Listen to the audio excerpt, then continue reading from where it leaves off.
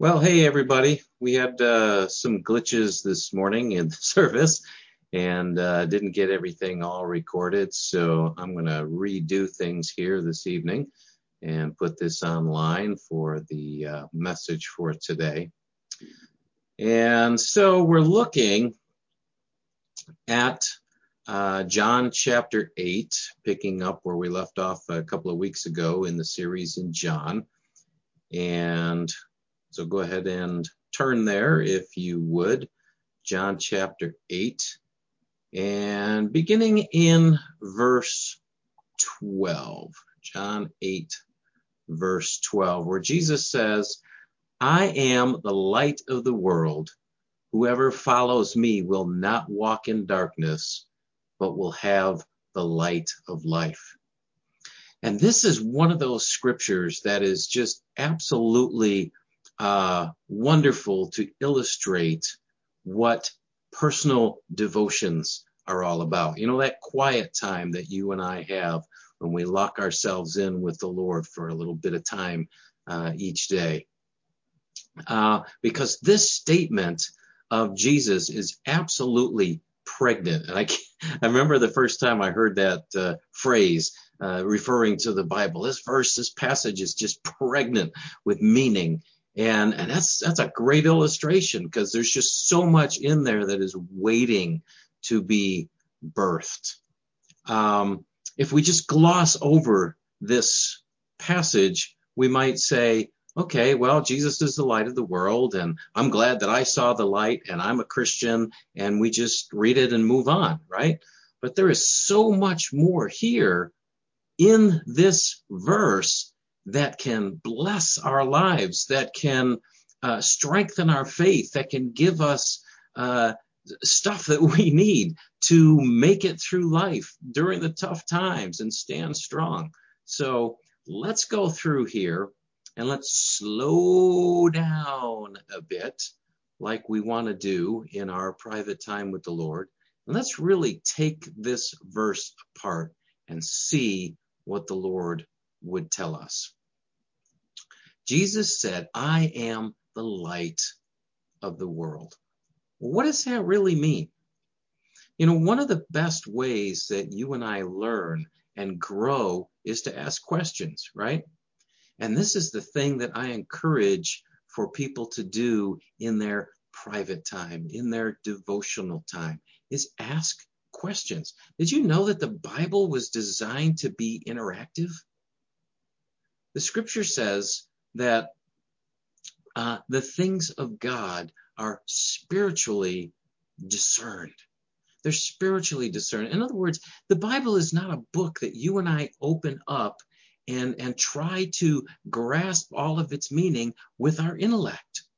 The Bible is made to be interactive between us and God. We come to the Word of God and we open it and we even ask God beforehand, "Lord, speak to me, teach me, show me truth." And the Spirit of God reveals truth to our hearts as we read, as we meditate on the Word, as we mull it over in our minds, as we ask questions. We do so in our heart, connected to God, who is Spirit. And as we're talking to Him and asking Him questions, He can reveal truth to us. It is made to be an interactive experience. I have people I've heard through the years say all the time, "Well, I can't understand the Bible." Well, that's because I believe people are looking at that cerebrally. They're trying to grasp that meaning with their intellect instead of coming with an open heart and saying, "Lord, speak to me." And He will do that. He will do that. So, getting back to our verse here, what does it mean that Jesus is the light?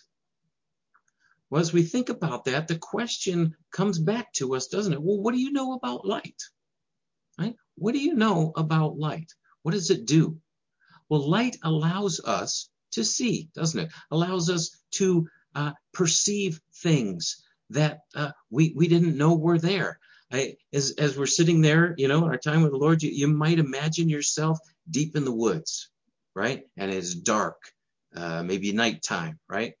And what are we doing? We're stumbling around in the dark. We're trying to find our way back home or whatever. We're tripping over stuff. We're getting hit in the face with branches. We're, all this kind of thing. If there's other people around, we're bumping into each other, knocking each other over, right? That's what it means to walk in darkness. But all of a sudden, as we're getting that mental picture in our mind, it's like, wait a minute. That sounds a lot like life, doesn't it? Here we are in life, and sometimes we can't see the path. Sometimes we don't know the right way to go. Sometimes we bump into each other and knock other people over, right? See how this thing is starting to grow already? Even as we're contemplating and thinking and asking questions. And into that, Jesus comes and says, okay, I am the light of the world. I've come to help. I've come to shine a light here in the middle of this dark woods, right? To show you the path, to show you the dangers, the trip hazards, the branches, right? I've come to show you so that you can walk together and not be bumping into each other, and that everybody then can find their way back home. That's what Jesus has come to do. He's the light. And notice that he says he is the light. Amazing, right? Just that little itty bitty word. But how important is that? He is the light. He's not just a light. He's not just one of many voices out there to shed light on what life is about. He is the light, the source of knowledge leading to truth. And so there comes the next question. Well, how can that really be? Have you ever had somebody ask you, how do you know that your religion is right? Right? That's a perfectly good question. So we think about that. What does it mean that Jesus is the light? And all of a sudden we might be thinking, wait a minute, didn't he say, I am the way, the truth, and the life, right? So where's that? We go over to John 14:6 and we read that. And as we do, this is another great thing about our devotion time, because as we're asking questions, as we're mulling things over, the Holy Spirit brings back to our remembrance other scriptures. And like puzzle pieces, they start fitting together. And this big image begins to emerge. This revelation of truth, right? We begin to see it more and more and more. So that's what the Lord does. So Jesus is the light. He is, wait a minute, lost my place here. So how can that be? How do you and I, how do we know generally what to believe? How do we know generally what is the truth, what is right? Well, we go back to the source, don't we? Right? If we want to know what was said, we ask the person that said it. If we really want to know what was written, we go to the person, the author, right, of the book. If we really want to know what happened in a certain situation, we ask somebody who was actually there. Isn't that how we determine it? And then it clicks. Jesus was there, right? We read that in the beginning of John when we started this. John 1:1. In the beginning was the Word, and the Word was with God, and the Word was God. He was in the beginning with God, and all things were made through him, and without him was not anything made that was made. And the Word then became flesh and dwelt among us, and we have seen his glory, glory as of the only Son from the Father, full of grace and truth. Yes, he was there. He was there at creation. Everything was made through him. He was part of the design, part of the whole creation process, part of the planning of what this world would be and what human beings would be and what we were made for and what life is all about.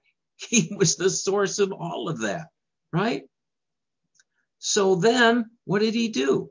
In order to even more effectively communicate with us, he wraps himself in human flesh and lives among us. And by the things he says and by the things he does, he communicates truth to us.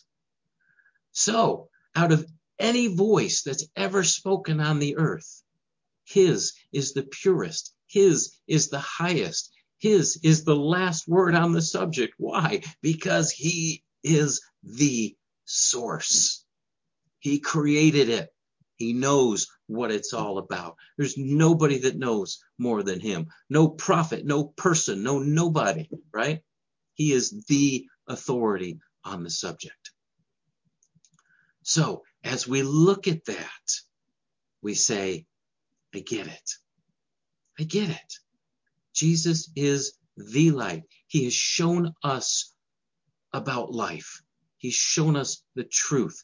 And as long as I follow him, I'm going to be all right. I'm going to be all right. Say that. I'm going to be all right. You know, don't we need that in our day and our time when there is so much hectic and so much chaos and so much, going on? Isn't it great to be able to say in your heart, I'm going to be okay because I'm going to listen to Jesus, right? We need that. And so that is what this whole thing called personal devotions is all about. Spending time with God and being able to walk away with something tangible, walk away with something we can carry into our day. I mean, look at everything that's happened, okay? We've just read about a half a scripture, right? We get this revelation. I'm going to be all right. All I have to do is follow Jesus. He's the source. He's the creator. And we begin to say, thank you, Lord. Thank you for coming. Thank you for speaking to me. Thank you for helping me to understand the truth. Thank you for being the truth. And all of a sudden, our little time of Bible reading becomes a time of personal worship as we exalt Jesus, as we thank him and praise him for who he is and what he's done in our lives.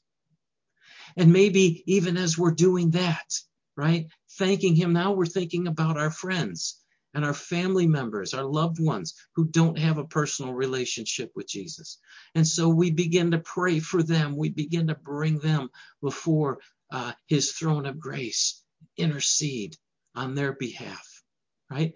So this little Bible reading is turned now into some prayer time before the Lord. You see how it works? Now, I'm not saying that every day, absolutely every day, there is this just grand explosion. I can tell you from personal experience of many, many, many, many years of having personal devotion time with the Lord and locking myself in with him. There are days that I walk away just absolutely filled to the brim and full of joy and revelation and things that I want to share with Kathleen and other people and say, hey, I figured this out and I learned this and all this kind of thing. And I believe God spoke this to my heart. And I talk to other pastors and say, hey, what about this? What about this? And it's just all of this life, that comes to me. And there have been other times, and I would say few times, but there are other times, honestly, that I have gotten up and say, well, at least I did it today. I want to be honest with you, because we need to be honest. Lest you open your Bible some morning and say, okay, I'm supposed to get firecrackers and warm fuzzies and all this kind of stuff. I didn't get it today. I must be a failure. I'm not going to go back tomorrow. No. Don't ever do that, because I can tell you from personal experience that even in those times that I have done that I have seemingly gotten nothing or felt very little out of my personal devotion time, later that day, all of a sudden, something comes back that I read, something that I needed for that day. Or later that day, just because I opened my heart, just because I spent time in the presence of the Lord, I'm ministering in some situation, or I need wisdom in some situation, and boom, there it is. God shows up. Why? Because I have sown into my spirit his truth, his life, his presence. And so I will tell you that it is time that is never, ever wasted. But there's also been lots of times where it's like, oh my goodness, it's been 35 minutes. I gotta do this, I gotta do that. And I'm just getting started in something. You know, it's starting to take shape. It's like, I don't want to quit now, right? Because it can do that. And it's done that a number of times. And sometimes I'm really glad I'm a pastor and I don't have an appointment. And I want to finish this. I want God to speak to me, in this situation. But it also can spur us on to come back the next day and dig back into the scripture and say, God, what are you showing me here? What are you teaching me here? And that's what it's all about. That's what it's all about. I mean, look at just from that simple half a verse. Look what all happened. Number one, we have really spent time with God. We didn't just have a little prayer. We didn't just read a little scripture and then say, God, okay, here's my list. Bless so-and-so, so-and-so, so-and-so, so-and-so, so-and-so, and help me with this and this and this and this, and go, right? No, we walk away knowing that we've spent time in the presence of God. Why? We've interacted with him. He's spoken to us, right? That's number one. Number two, we've recognized again something that we need to keep reminding ourselves, that Jesus Christ is who he said he is. He is God in the flesh. He is creator. He is savior, right? That he is that highest authority, that source of truth. And so what happens? Our faith begins to rise up. It begins to grow stronger, right? Believe Jesus is who he says he is. He is the source. He's the authority. I'm on the right track, right? Our faith grows as a result. Number three, we've recognized that Jesus came to show us the way, the real truth about life. And so we're spurred on to keep learning, to keep growing, to keep understanding, so that we can have more and more of that light in our life. Next, we've been filled with gratitude, right? That somehow in all of this, God speaks to us. God shares truth with us. We have a relationship with God, and we're on the right track, and praise begins to well up in our heart, and joy begins to well up in my heart, and we've worshiped him in spirit and in truth. Okay? Then what? We've been burdened for the lost, for the lives of others that don't know him. We begin to intercede. So again, not just a little bit of Bible reading, but there's worship, there's faith building, there's intercession for other people. We're strengthened in our resolve to listen to Jesus, to get back into that word and to learn more, right? And when all is said and done, we say, I'm going to make it. I'm on the right track. And we can take that sense of security and peace and confidence and walk out into our day. And I'm telling you what, that's better than coffee. That's better than coffee to start our day, right? Now, it might be a good idea to have that cup of coffee there so that you don't fall back asleep before you get into things. That can happen depending upon what time you get up in the morning. But seriously, imagine taking all of that and walking into your day with confidence, peace, joy, and that song in your heart, exalting the Lord as you go. Amen? So let me encourage you. God saved us not to just take us to heaven someday. That's going to happen. But God saved us for relationship. And part of that relationship is discipleship, is sitting at his feet, learning, having that interaction, having him reveal truth to our hearts. And it's not just the pastor. It's not just the elders, the deacons, right? It's not just the evangelists. It's not the just certain people. It's everyone that Jesus calls into that relationship. And we can have it with him because that's who he is. Amen? Amen. Well, let's pray. Father, we thank you so much for your word. We thank you, Lord, that it's not just a book, that we can actually interact with you through it.